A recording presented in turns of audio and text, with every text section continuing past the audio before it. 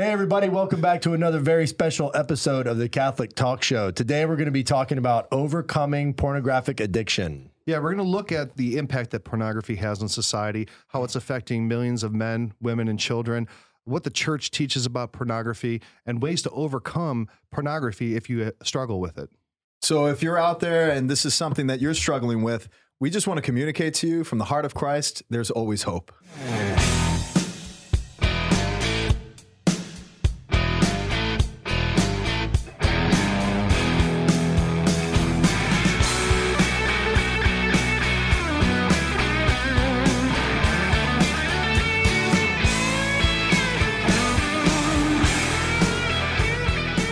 All right, let's jump right in. We have a very special guest with us, Father Sean Kilcawley. He's a diocesan priest from the Diocese of Lincoln, Nebraska. And he's a good Italian with that last name, right? He's hanging out with Kilcawlissimo. Hey, Hey.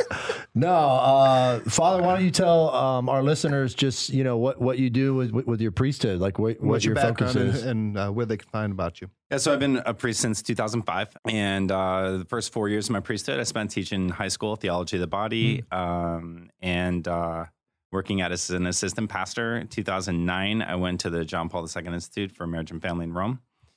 When I got back in 2013, I started with sort of reworking our chastity curriculum and incorporating more theological anthropology, theology of the body.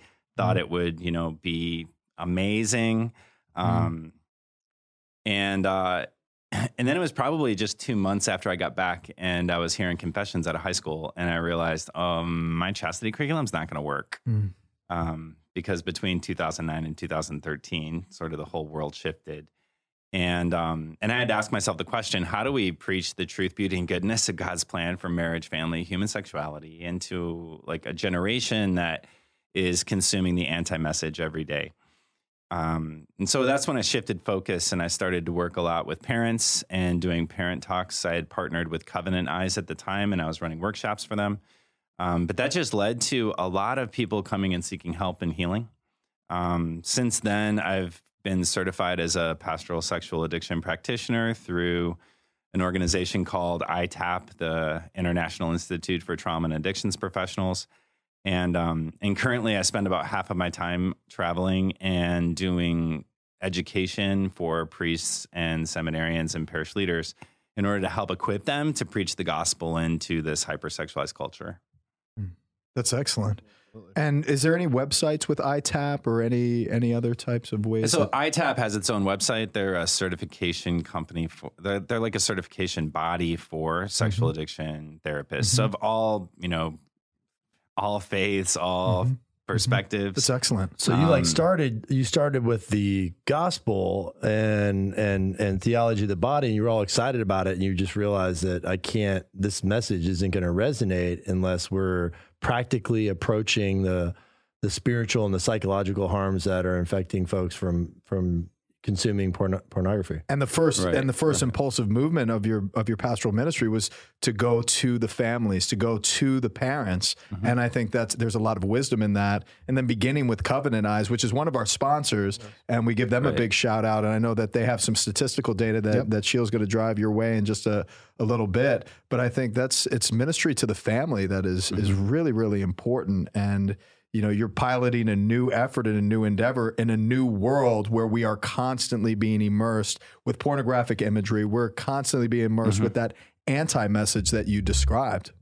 It's beautiful work, brother. And you're also involved with CleanHeart.online. Is that correct? I am. So CleanHeart.online was started by Covenant Eyes and really piloted most profoundly in the Archdiocese of New Orleans. And so I've done some education on there and will continue to do so. So you'll see the links associated with everything that Father Kilkenny's doing for the church, as well as ways that you can reach out for some assistance.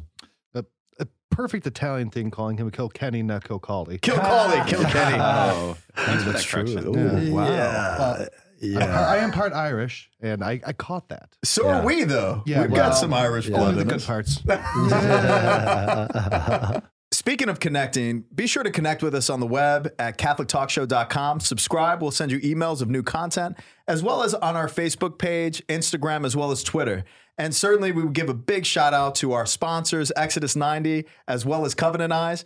And especially as you move forward in your own journey, and we are helping you on your journey, that's our hope, that's our prayer. We definitely want to lend that support. If you could support us through patreon.com/The Catholic Talk Show, that is ensuring that this show continues to reach new markets, and we can only do it with your support. So, my brothers and sisters, moving into this absolute important topic of conversation about pornography and that there's hope out there. We're very happy that Father Sean is with us to share his charism and what Christ is doing in his ministry so fruitfully. Yeah, a shout out to our Patreon supporters. Your support enables us to have excellent guests like you out there. So again, thank you for that. Yeah. So talking about pornography is it's a massive societal issue. Its impact on society is as grave as opioid epidemics and as grave as so many things that deeply impact our society in a negative way. But because it's such a taboo topic, it doesn't have the sort of communication about it that would really help to prevent and heal a lot of the issues that it causes. A lot of the issues, and we've had the conversation that a lot of the issues that lead towards pornography addiction is poor formation and a poor understanding of the self that leads into those types of things. Yeah, I wonder the dynamic that makes it that way, right? Where you can talk about opioids and this crisis, and now you've got lawsuits and this and that, right? But it doesn't seem, like you said, to be something that's in the forefront of our American... It's a national crisis. It's a worldwide crisis. Yeah. And I don't know if it's just formation or the fact that, you know, there are powers that be and the industry itself really takes advantage of young children that are developing their psychosexual, you know, psychological state. And I remember back when the internet was available at fingertips was when I was probably maybe 12 or 13 when I first went onto a pornographic site. And that was great that with my friends, this is what we did. You know, and a Playboy was being handed to me, and I was looking at that. So immediately it was like masculinity was tied in with sexual expression and sexuality, but it was perverted in how at that time, like, oh, this is normal. This is how I become a man. Right. And I think formation's essential in that, but I think there's also a power that wants to create this addictive environment of control as well. I think there's also the addictive nature of pornography. Has a lot to do with the physiological makeup of the brain, and the way that the brain is impacted by addictive things. I mean, pornography is a drug that you consume with your eyes instead of with a needle. Mm-hmm. Instead of smoking it, you are consuming this drug with your eyes. But in almost every way, shape, and form, the way that pornography affects the person is similar in the way chemically that drugs affect the mind. Yeah. So it's a very similar thing. Yeah. Now, the Catechism of the Catholic Church, they speak directly about what pornography is and why it is an offense against chastity. So Catechism number 2354 says, pornography consists in removing real or simulated acts from the intimacy of the partners in order to display them deliberately to third parties. It offends against chastity because it perverts the conjugal act, the intimate giving of spouses to each other. It does grave injury to the dignity of its participants, the actors, the vendors, and the public, since each one becomes an object of base pleasure and illicit profit for others. It immerses all who are involved in the illusion of a fantasy world. It is a grave offense. Civil authorities should prevent the production and distribution of pornographic materials. The Catechism is very clear. It offends chastity. It offends people. It creates true injustices, not just against the people consuming it, but the people who are in the world of producing it. It's a massive harm to them, and that the government and society needs to work together to prevent it. Yeah. Now, I have a question, and this is for both of you, fathers, is I know that there's the psychological impact on culpability when it comes to terms of addiction. But there's a lot of debate, I think, with people who aren't sure is whether or not pornography and masturbation are mortal sins. Do they qualify as that, or does the addiction or that sort of concupiscence towards those make it into something different than a mortal sin? Yeah, so that's a really common question, right? And the Catechism is clear, especially in the paragraph on masturbation, where it says, like, in the tradition, the constant tradition of the church and the sense of the faithful, like the church has been in no doubt that masturbation is a intrinsically and gravely disordered action, right? And that's something I think that we as teachers in the church are culpable for, because especially in the current climate, like it's very common to hear people say something like homosexual acts are intrinsically and gravely disordered. But I've hardly ever heard people in the course of my own formation or my peers, and even in the seminary, it wasn't emphasized a lot that masturbation is intrinsically and gravely disordered. In the same way that the church argues that homosexuality removes the conjugal act from its intended purpose, masturbation is the same way. That's a really interesting point. Right. And then that paragraph goes on to talk about how, in evaluating the moral action, we have to take into account the affective immaturity, force of acquired habit, compulsivity that might be in the person. And so those are factors that can reduce to a minimum moral culpability, but it's still a grave matter sin. And so some people will ask the question, like, if I have an addiction and I act out, can I go to communion without going to confession, right? Because that's really the reason people ask questions like that.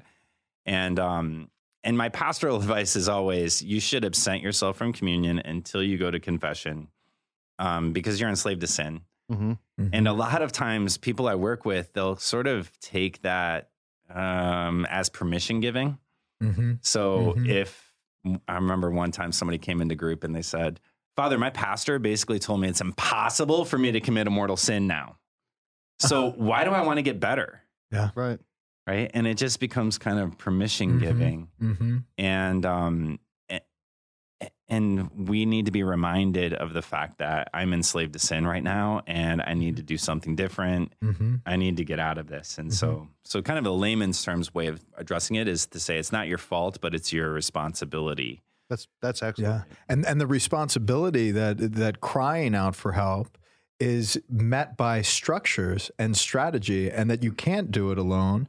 And by realizing that accountability is there for us to dig ourselves, to get out of the hole of that despair. So Exodus 90, Covenant Eyes, these different programs that are there for each of us to utilize, to grow. And I do want to make a point about the sense of disorder. I think a lot of people, feel like, well, you're calling me disordered, like that. No, it's just, it's down to the point of like, where are your actions ordained? And what is the trajectory of those actions? Is it becoming of the human person made in the image and likeness of God to be ordained to something that is base? And when you think about masturbation itself, is just an action toward oneself and escaping in many different respects. So, you have to look at the action themselves and see where they're ordered. And disorder is not to just label any type of person. No, it's just the actions. Yeah, a lot of people misunderstand disorder as like a psychological disorder, like schizophrenia. Yeah. But you really have to look at the word disorder. It's taking an act and taking it out of its natural order where it has a purpose and a natural end. And fruitfulness, too. Right. Yeah. And that's what disorder means in this usage. Sometimes I wish the church could have a more precise term that in English people understand more, but disordered really is it's a perfect term, and we shy away from it. And that's the thing. And that comes to formation, and then looking at it etymologically, like you have to look at the word disorder. Exactly. And then you look at ordered, what is ordered, and then the ordering of that is what the church upholds so that you can find communion with God. And it goes right back to the structure. Through, like the relationship of marriage, exactly. Which, it literally saves our marriage. It keeps us, intimate, and it's an amazing gift that God gives a married couple. That being said, I'm with you. Yeah. I was exposed to this stuff before. And so I have the benefit of seeing behind me and then also in my life and today. What's before you. Right. Yes. And so I appreciate where the church, why the church upholds that and why the church should be teaching it or does teach it, is that they're calling you to this divine intimacy with God through this relationship, through this sacrament of marriage, which is what it was meant for. So the disordered thing is there has to be an order too, right? So disorder should tell you that there is an order. And where does that order take you? And what does it do? What did God mean for that order? And how that order meets the deepest, most fundamental longing of the human heart, that ache in the heart. That's where it's structured for us in Holy Mother Church. Wouldn't you want a mother? Talk about parents. Wouldn't you want a mother there to help structure your environment so that you're most effective and given a sense of security? Our and society belonging and does that all the time. You look at the church, you're like, oh, it's just telling me what to do. You know how many people tell you what to do? Yeah. Do you want me to go through that list of people that tell you what to do and what to think? Yeah.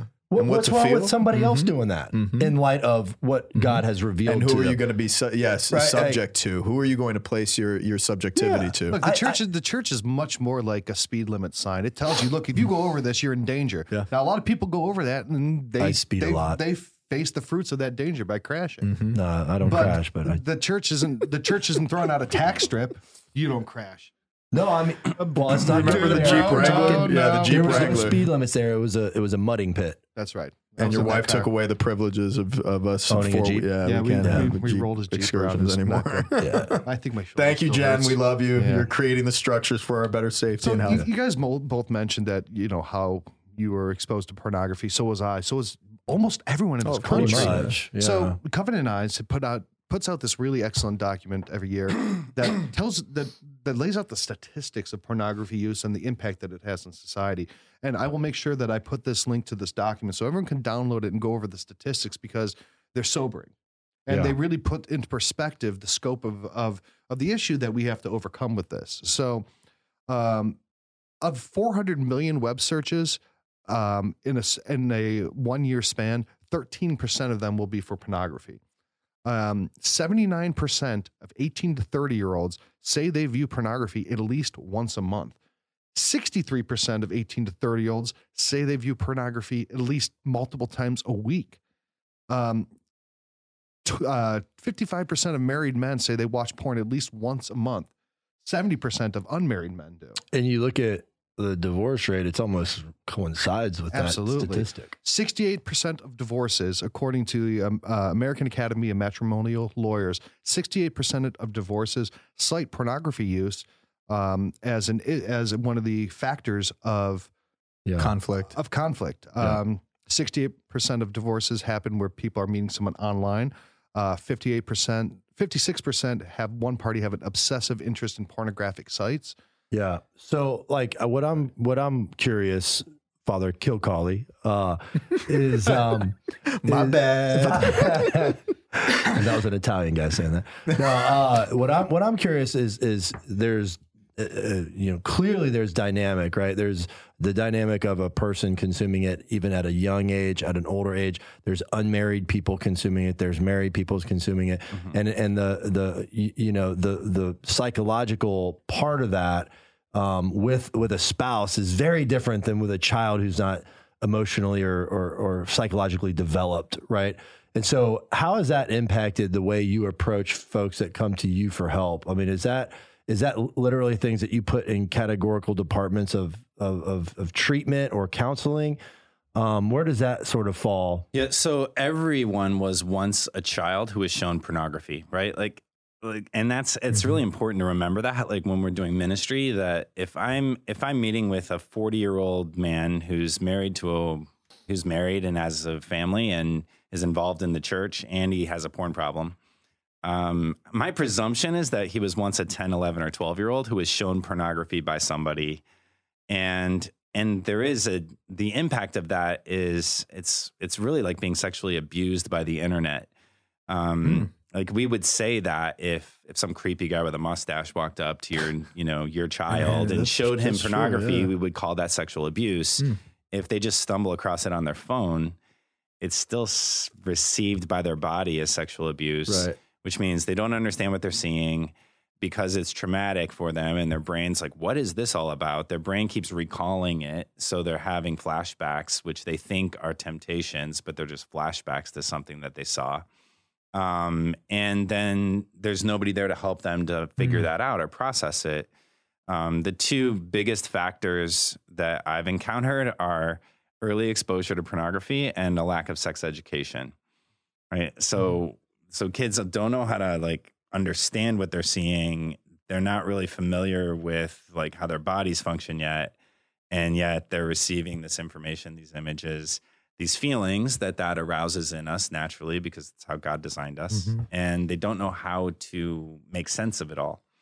Now, you said something about sex education, and a lot of times there's so much dispute around sex education. You always see in the newspaper, oh, well, they're teaching this in this public school, this portion of sex education. And a lot of time it becomes almost a battleground for ideologies. Right. But sex education should not be viewed as this kind of controversial thing. It's a very important thing, and it's very important to the life of children when done properly. So how does the church establish proper sex education? And I don't think we're in that space as well as we ought to be. Thank God for the theology of the body. Thank God for what you're doing. Right. But culturally speaking, I was a public school kid, and I was around the same age when I was being introduced to pornography and Playboys and stuff like that. I was being taught how to put a condom on a banana in 6th grade. Yeah, I remember that. You remember that? Yeah. I mean, we grew up in the And Florida we public school giggled system. and laughed. Yeah. I mean, it wasn't even like a serious educational experience. No. And then what came immediately after that is the exploration. So then I remember my own stuff. I remember everybody else that I was going through school with. That's when exploration came because we were taught that. Right. So and that's an interesting. Right. So that makes a lot of people afraid of doing proper education with their kids. That's a good point. So in Amoris Laetitia, I think it's 281. It says that sexual education has to come at a proper time and in a way suited to their age. It also says that young people need to both learn, like they need to receive data, but also receive the tools to be critical about those things that cripple our capacity to love. And they need to be educated about the flood of pornography and the overload of stimuli that can deform sexuality. And so it's kind of new in that teaching is that the church is asking us to educate our children about avoiding pornography. And we have to do that before they get exposed to pornography, which is going to roll back the way suited to their age to about like 8 or 9. Because average is between 8 and 11. And my friends who have done, there's a book called Wonderfully Made Babies written by Ellen John Giordano. And it's very correct. And it's all written in the context of theology of the body. And so my parents who read this to their 9-year-old, their experience of that is, that the 9-year-old's just a blank slate. And all they do is learn like that's how a baby's made. And there's no sexual history. There's no curiosity. And it's really a race between parents and their kids, or between the parents and the internet. That's a great point. And whoever talks first is trustworthy. Right? Oh, that's outstanding. So if the parent talks first, they're trustworthy. Please listen to what Father Sean just said. Right? If the internet talks first, it's trustworthy. And if their peer talks first, they're trustworthy. Yes. So every question is going to go to the first person who talks. So and the ages that you identified are very, very important for me. I haven't spent a ton of time studying about it. Obviously, JP2, the theology of the body, I have been immersed a little bit more in. But I'm seeing it in 2nd graders, 3rd graders expressing to me, Father, I don't know if I like boys or girls, and I don't know how to answer this question. And it's all sexual driven. Right. Obviously, this is being stimulated in their brain somehow. I know that they're being exposed to different things online. So I think it's all filtering through these same issues. That's such a good point. Yeah. So you're really recommending that first sex education be done through the parents? Of course. Yes. Absolutely. As the church has always said. Because your kids but trust it has to you so start much. earlier than they think it does. Yeah. And so what are some tips that parents can do to actually have those conversations begin and get the courage to talk about something that they are probably themselves were properly informed, and they probably have a lot of sexual hangups themselves. Right. Of course. So then when they're trying to talk to their children, they're carrying the guilt of their own sexual failings and trying to present it to a child in a clean version. Yeah. I always say, I remember the talk I got from my dad. I was probably like 13. He was using technical terms, and I thought he was talking about erector sets. right? So, and then he finally used some slang, and I was like, we're doing this. I gotta go because I already know this because the neighbor kid taught me, or my cousin taught me, or whatever. And our own shame is the thing that gets in the way the most. And that's for parents, but it's also for clergy. And it's also for the church, because we all have a sexual history and we all have a porn story. Even if our porn story is, I've never seen porn. That's their porn story. I know clergy who don't feel equipped to talk about porn because they've never seen porn, which is, it's just not true. We just need to have better categories for approaching things. I truly agree with the approach that we have to where we are right now as church, but we need to really amp it up in our overall educational programs to families. Absolutely. I think that is the key with what I'm getting from your ministry, Father Sean. You know, talking about all these resources and ways that people can learn more. Our sponsor, Covenant Eyes, provides so much education in addition to the accountability software that really helps people overcome and battle porn addiction. They provide a lot of education. So we're going to be sharing one of those links for that, the data about pornography usage. But why don't you also tell them about the special offer Covenant Eyes has for our listeners? And I'm telling you, if you go on their website and type in the promo code Catholic Talk, you'll get 30 days free service with this software. So make sure you check them out, as well as Exodus 90, who's a wonderful supporter of the show and a great sponsor. Make sure you're checking them out as well. They have a great application. It's a great program for men to grow together in fraternity and to move through 90 days of praying with Exodus and removing all of the superfluous things in your life that distract you and take the order of your life in a direction towards self-service. It's a way to enter into more deep sacrifices so that you think of the word sacrificium, to make holy. The whole sense of growing together in our fraternity is that we're reproving each other as iron sharpens iron, and we're growing in holiness, greater freedom. And what comes from with greater freedom is absolute joy. And it is an absolute joy to have you here, Father Sean. And it's not Kilkenny. No. Kilcawley. Yes. So, you know, you were talking about Kilkenny. you were talking about pornography usage amongst clergy. And that's also an issue as well. That same Covenant Eyes document says that 33% of clergy say they have visited a sexually explicit website, and that 53% they have visited a pornographic site multiple times in the last month. So, you know, it's a little bit less than the rates among lay people, but it's still also a problem in clergy because clergy are people as well, and they struggle with these same issues. What kind of impact do you see of pornography having on the clergy? Well, I think our statistics are probably the same as the studies that were done by the Barna Group that Covenant Eyes cites, and so the priests that I have worked with, like, typically their story is the same. Like they were a kid who got exposed to pornography, and then they went to the seminary, and they thought that when I walked through the doors of the seminary, like I thought when I walked through the doors of the seminary, magic Jesus is going to come down. And because I've been so generous to give him my life, he's going to take away every kind of sexual impulse or feeling or, you know, whatever. And that's not how it really works.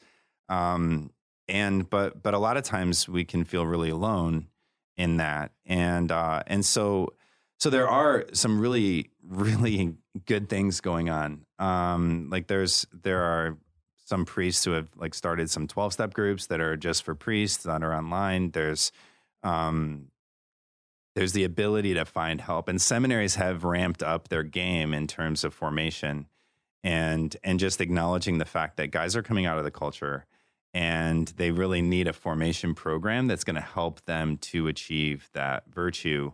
And they need to be more kind of accountable about moving through that formation program. And I think that's just part of the comprehensive response to the kind of scandals that we've been exposed to over the last year. And I'm really excited. I'm really proud of a lot of the seminaries that I've visited and to learn what they're doing with guys now. compared to when I was in the seminary, I think we had like the mandatory sort of celibacy conference every semester, once a year. And that was pre-Dallas Charter, right? So when you were going through the seminary, for me, I'm post-Dallas Charter. So all of the psychosexual workshops that we go through and all the formation and like dopamine releases in the brain when we're stimulated by pornographic images, all of these different things, we're really developing. And I think that's a beautiful point to make. Recently, we've been going through a lot of exposure to things that happened in the 50s and the 60s and the 70s, these terrible crimes, these sexual crimes in nature, especially when it's pedophilia driven and all of these other types of situations that have absolutely mortified the general public and especially the priests therein. I mean, it's been mortifying for me to look through some of these horrendous crimes. But what I love about our church is, for, decades, it was a new phenomenon and they didn't know how to administer. They were seeking counsel of how do we address these issues that they were getting of psychotherapists. And this was the best or the most advanced knowledge or the thought at the time. And they were implementing. Yes. Then you look to the 2002 charter, taking steps forward. This is how we're going to approach it, how we're going to structure it. And now the church is even more so looking at what happened to get us to this point as a society, not just as a church, but as a society, the sexual disorders of our actions as people seem to be growing. So I do see the church emerging as a leader in respect to how are we addressing human sexuality? How are we providing opportunities for formation? And how can we move forward as a people to the roads of virtue? And in the midst of that conversation, I just want to emphasize the fact that like being a sex offender and being somebody who has a pornography addiction are two totally different things. And I think that since the charter, we've had a tendency to equate those two things or to tie them too closely together. Like chastity formation is not to prevent offenders. Chastity formation is to like make space in your life to be in relationship with Jesus, right? Because blessed are the pure of heart, for they shall see God. Amen. And so achieving the virtue of chastity is just like a prerequisite to the Christian life. And I think we have to see it that way.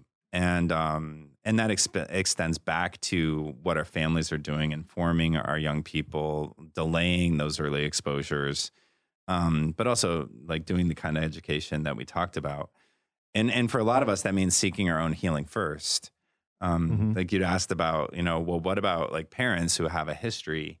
Like if they have a history, it can be healed. And I've seen that happen. There was somebody who they were having a hard time talking to their child, and I was promoting these books, and they're like, "Father, I can't read those books to my child." Well, tell me about your life a little bit. And they had a really dark college period, and so we just kind of prayed through that. And I was like, so what if you in college, you were sitting in the room right now, and Jesus knocked on the door, what would you do? Kick college me out of the room. Okay, so who's Jesus more interested in? Or who would Jesus go to dinner with in the Gospels, you or college you? Right. So just go into chapel and sit there and let Jesus talk to college you. And let yourself receive our Lord's mercy, right? Because the path to healing is receiving our Lord's mercy. It's learning to be loved by him. And so this person went and they spent a couple hours, over a couple of weeks. And then they came in and they were like, "Father, I read the book and it was amazing." And they were freed to sort of evangelize, preach the gospel, educate their child because of the healing that they'd received. And so there's always this invitation to healing. Whenever we're reluctant about these things, it's an invitation to healing. I know, if we have the eyes to see that. Yes. So I think for a lot of parents, being able to properly educate their children is getting the plank out of their own eye first, so they can really address the needs of their children's eye. Right. You also, when we were talking earlier, you mentioned about what Pope Francis said in the closing speech for the Extraordinary Synod on the Family, and how that shapes what the church is doing now to combat pornography and other issues of sexual immorality. Right. So one of the points that was highlighted was to ensure that seminarians and priests are not addicted to pornography.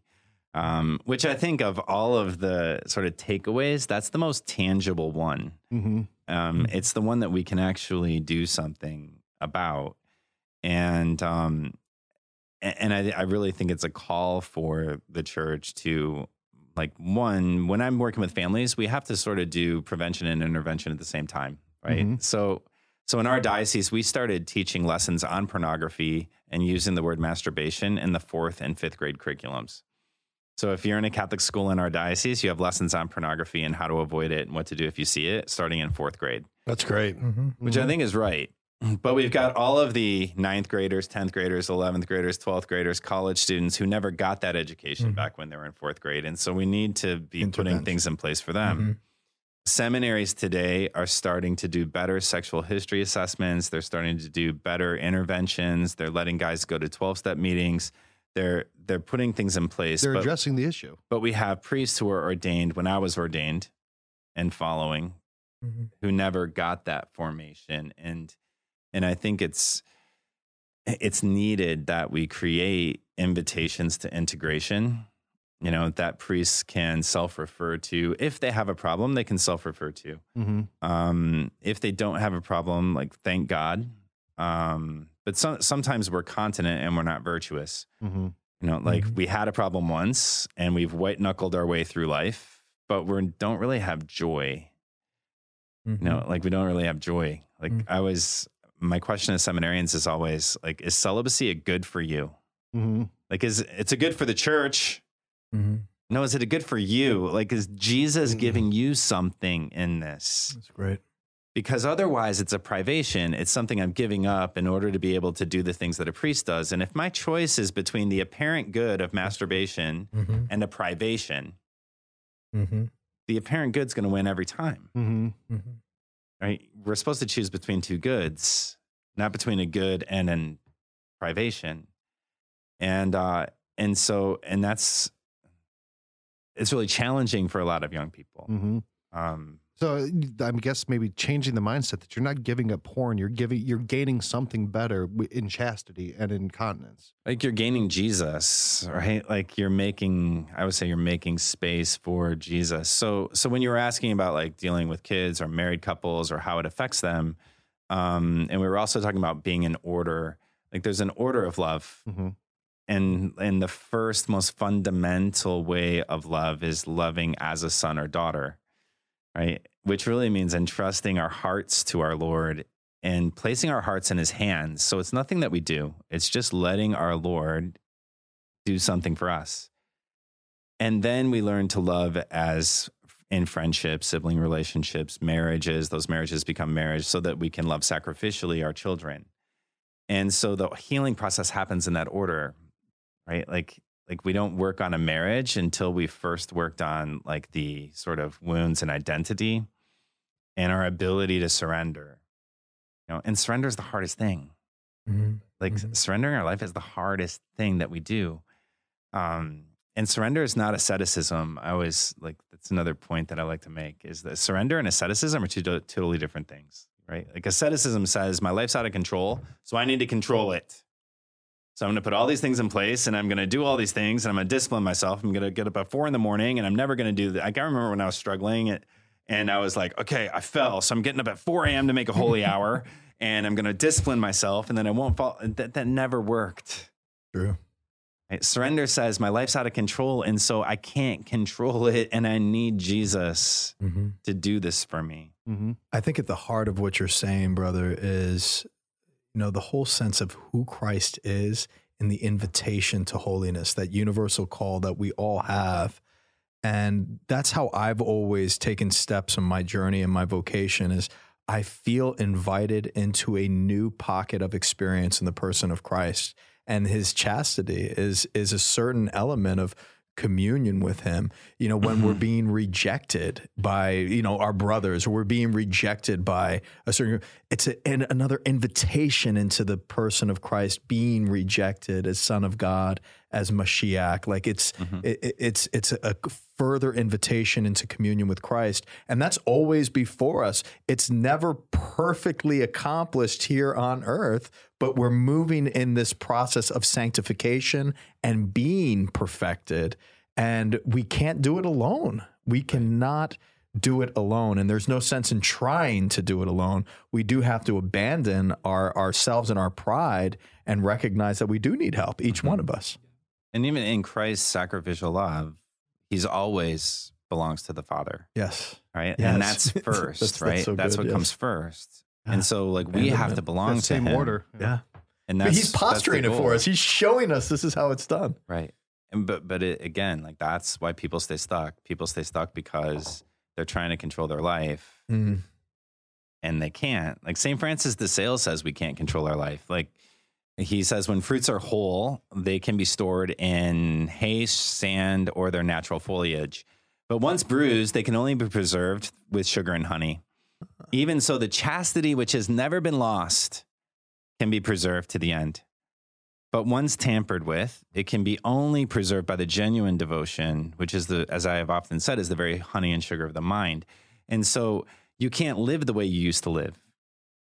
That's awesome. So good, man. Sheila and I are looking at each other like, this is amazing. I'm like, what? That's just that is an amazing. That was so beautiful. Wow. We need to get that quote, man, and link that up. So even he is talking about it's the same principle that addiction recovery people talk about, that like the only path is total surrender. And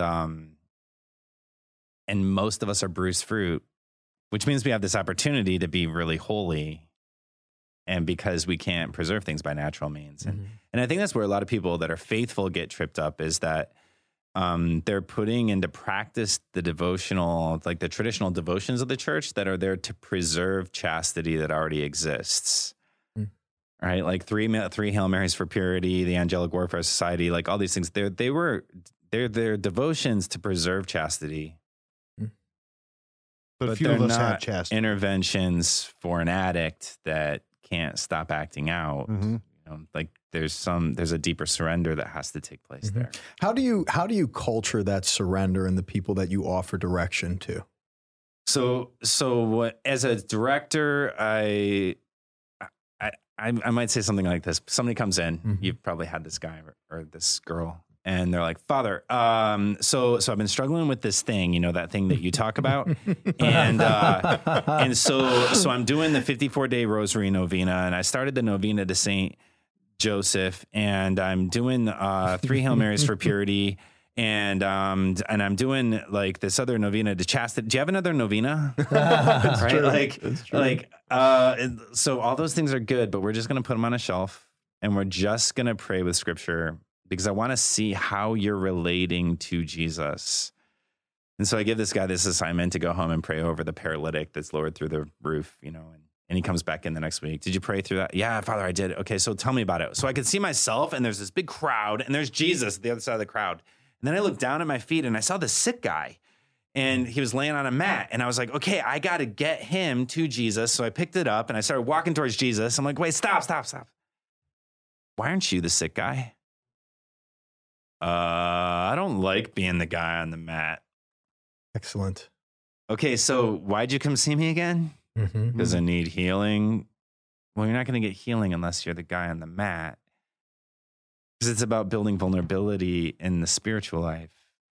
And we need to learn to depend on people. And that's also, I'm a big fan of using 12 steps and guys going to 12-step groups like Sexaholics Anonymous, where they're working the steps, and you have somebody you're calling every day, and you're really learning, okay, what does it mean that I'm powerless over this? And how do I surrender my life? And it's interesting how the 12 steps and the Beatitudes like correspond, right? Like the first 3 steps and the first Beatitude. I think the first 12-step program was done in Akron, Ohio. It was. And it was helped formulated actually by a religious sister. Yep. And so like the first 3 steps are, I'm powerless over pornography. I come to believe that a power greater than me can restore me to sanity, and I surrender my life. And so those 3 steps correspond to blessed, right? Blessed are the poor in spirit, right? To be dependent on our Lord. And you have to be there before you get to the point of being pure in heart. And a lot of times we want to go be pure in heart, but we don't know how to be poor in spirit. And poor in spirit was the first one that he mentioned, right? It's the first one that they mentioned. Yeah. So there's an it sounds order. like there's like a ladder. There's a to- progression. Yeah. Right? The first I'm poor in spirit and I'm dependent on God. Then I'm meek because I have to realize that God can restore me, but I have to surrender to him and do whatever he says. Right. Right? Then I've got no sleep last night. Help me The out. meek shall inherit the earth. Blessed are the meek, blessed are the merciful, for they shall obtain mercy. Or blessed are those who hunger and Mercy thirst for is like- righteousness. Yeah, mercy, extending mercy. A lot of people get hung up because they're angry at somebody, or Yeah. it's almost like confession or Right. allowing yourself to But show there's mercy. a way to of others. receiving mercy in that, right? Because if you work the steps in order, like then you go to like making your inventory, and then you're going to confess that to another person, and then you're going to receive mercy. Yep. So I And- think a question that a lot of our listeners would have is the confession and how you can seek some healing and at least some real solace through the sacrament of confession for having consumed pornography or masturbation. Because I know that there's tens of thousands of priests throughout this world who are hearing this confession every single day. Right. And then I think a lot of people who are struggling with it stop going to confession because they're tired of doing the same old confession, and then they stay away from the sacraments, and it creates this this spiral where they are pushing themselves further and further from the very church that would be able to provide them some healing because of their shame. Yeah. So I think with confession, like the confession can heal. I believe in the sacrament of reconciliation. It's a healing sacrament, right? But a lot of people don't experience it as actually bringing about that healing, and so that's what you're talking about. Like they're tired of being in the cycle and they just quit. And like I once met somebody, and he was like, "Father, I used to have that problem that you talk about. So how'd you get over it?" Confession, Father. Lots of confession. Like 40 years of confession. Okay, we can compress that timeline. Like we can do better than that, right? So Glad you're healed, but 40 years, bro. So what happens though is that, and I think very subtly, confession becomes part of the acting out ritual. So like Truly, I see that. Before they act out, they're actually planning to go to The presumption I'm kind of tempted. I've been on social media. I'm looking at a friend of a friend of a friend of a friend's bikini pictures on social media. Now I'm going to YouTube, but I'm not going to look at porn. So I'm going to look at like the 16 most inappropriate videos of 2017.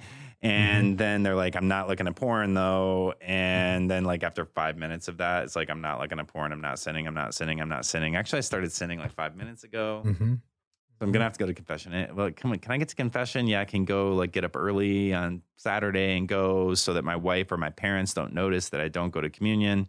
And then they act out. And then they're done when they go to confession.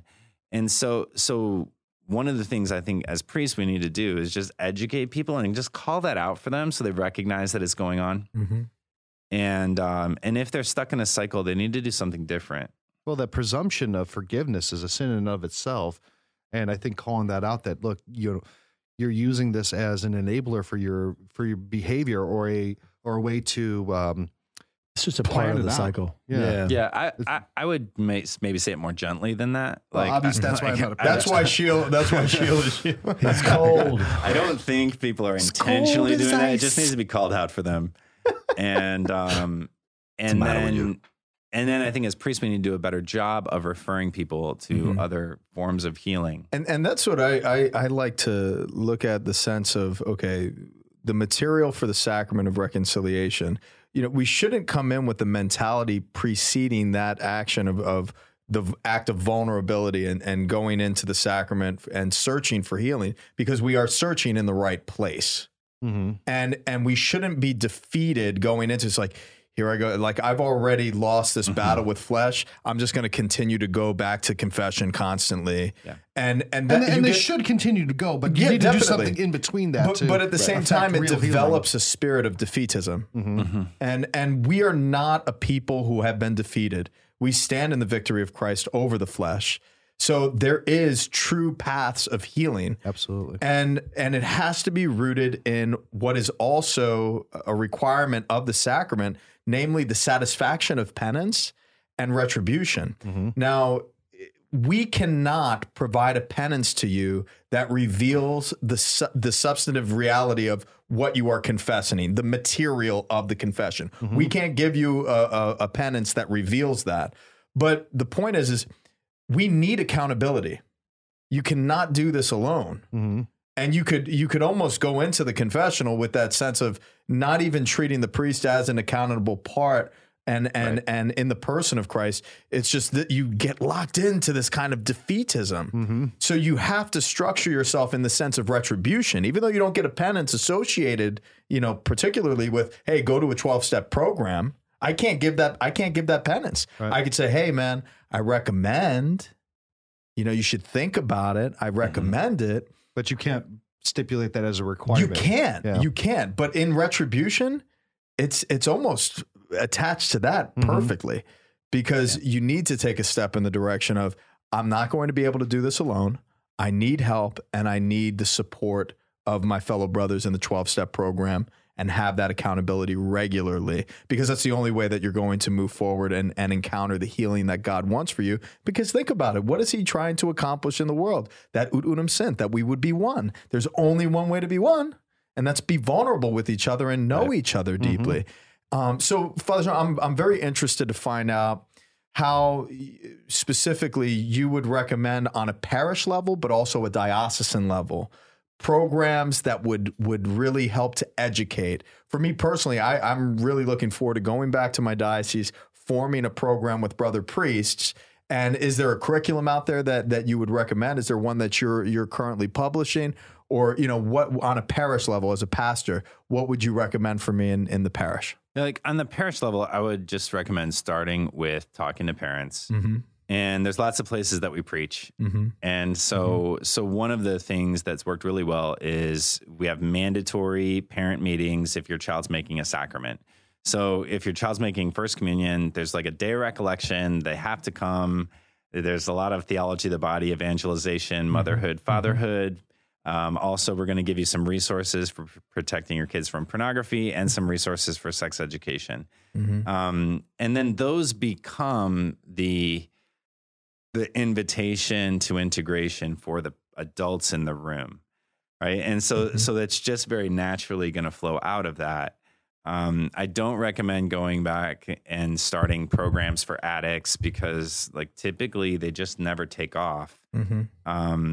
But just starting with that, there's a video that Catholic Mutual Group made with Covenant Eyes that can be found at cmgparent.org that can be mandated as part of a safe environment curriculum.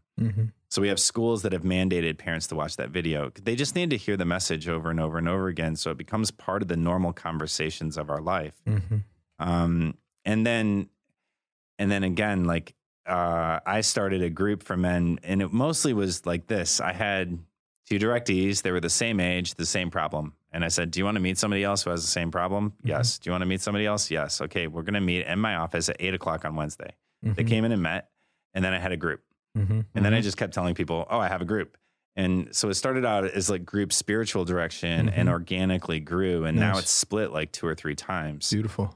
But I'd also recommend using the 12-step literature from Sexaholics Anonymous. It's really well written. It's easy to connect with. The problem with groups is that oftentimes there's not a sober person in the group. And so if you use the Sexaholics Anonymous literature, there's always a sober person called the book. The book's always sober. So there's always one smart person talking. That's great. And that's the book. And that's worked really well. And so that's where I would start. I would just start there. Have you seen anything healthy being done on a diocesan level? Because seminaries are obviously employing it. I've seen it at St. Vincent's in Boynton Beach. I've seen it around the country in different pockets. What are you seeing on a diocesan level that have you seen anything? So there's lots of different approaches that are going on right now simultaneously. I started kind of in a grassroots way. So I just started doing talks where I was invited, and then a bunch of priests started coming on training. So Integrity Restored sponsors some trainings that I'm one of the instructors for. They're week-long intensive trainings for priests, so they can come. It's like Monday, Tuesday, Wednesday, Thursday, and they get like all the evangelization, theological anthropology. I always speak into sort of the pitfalls that faithful Catholics have in recovery. Dr. Todd Bowman's been teaching with me. He talks about like the brain science, attachment, relationships, all the psychological stuff, and it just is really good formation. And so the priests started coming on that, and then they started feeling more comfortable addressing things in their parishes and working with people. A bunch of dioceses, I don't know the number exactly, it's in the 20s, have done Safe Haven Sundays, which are just awareness Sundays. You have an awareness Sunday, there's a letter from the bishop, and it starts the conversation. New Orleans has just finished their second year of Safe Haven Sundays. And then they booked me to come down to do a clergy education day. It was optional, and 105 guys signed up for optional clergy day. Like that never happens. That's outstanding. Because they want more information, and they want to know how to help people and how to walk with people and come to a deeper understanding of the person in front of you, because it's about discerning their heart and figuring out where to go. And we didn't talk about brain science, trauma, attachment, all these things, but it's actually really complicated. It's a lot more complicated than just like, here, pray the rosary. I believe in the rosary. I love the Blessed Virgin Mary, but it's more complicated than that for most people. Most people need a group, a spiritual director, and a therapist. And that's kind of my big three. And if they're willing to do all three, they tend to do better. If they just try doing one, not so much. So what recommendations, those are kind of on a diocese level, and there was some, you touched on some personal methods of overcoming pornography, but for our listeners out there who are struggling with pornography and with masturbation, what are some things that you would recommend that they do now to immediately start addressing and overcoming this issue? Yeah, I think the first thing is to find somebody who's trustworthy that you can talk to and you can share your story with. There's a friend of mine, he just called me up the other day. He said, I've never told my story before. And I went by, he like spilled his whole history. And I talked to him a couple weeks later. He was like, dude, I just got to say that like something changed. Like that was amazing. Like I have had no temptations ever since just telling a story.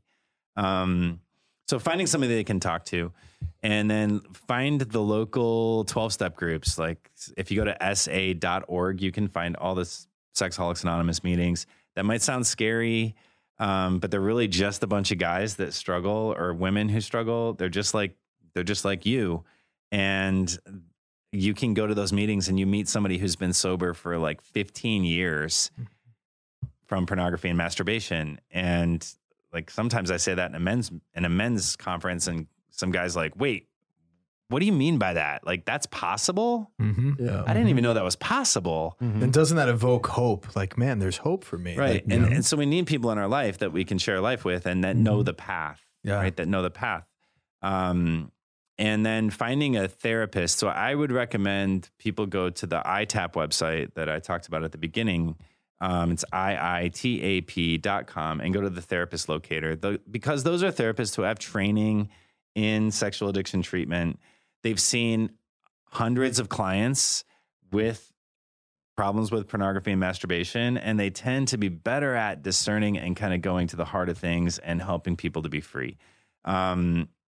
My opinion is that, like, I'd rather have a really good sex addiction therapist who's not Catholic than a really good Catholic therapist who doesn't have training or doesn't have experience with sexual addiction work. Because that's always a question people have. Your spiritual director's job is to keep you in the church and to keep you on track. Your therapist's job is to help you stop acting out.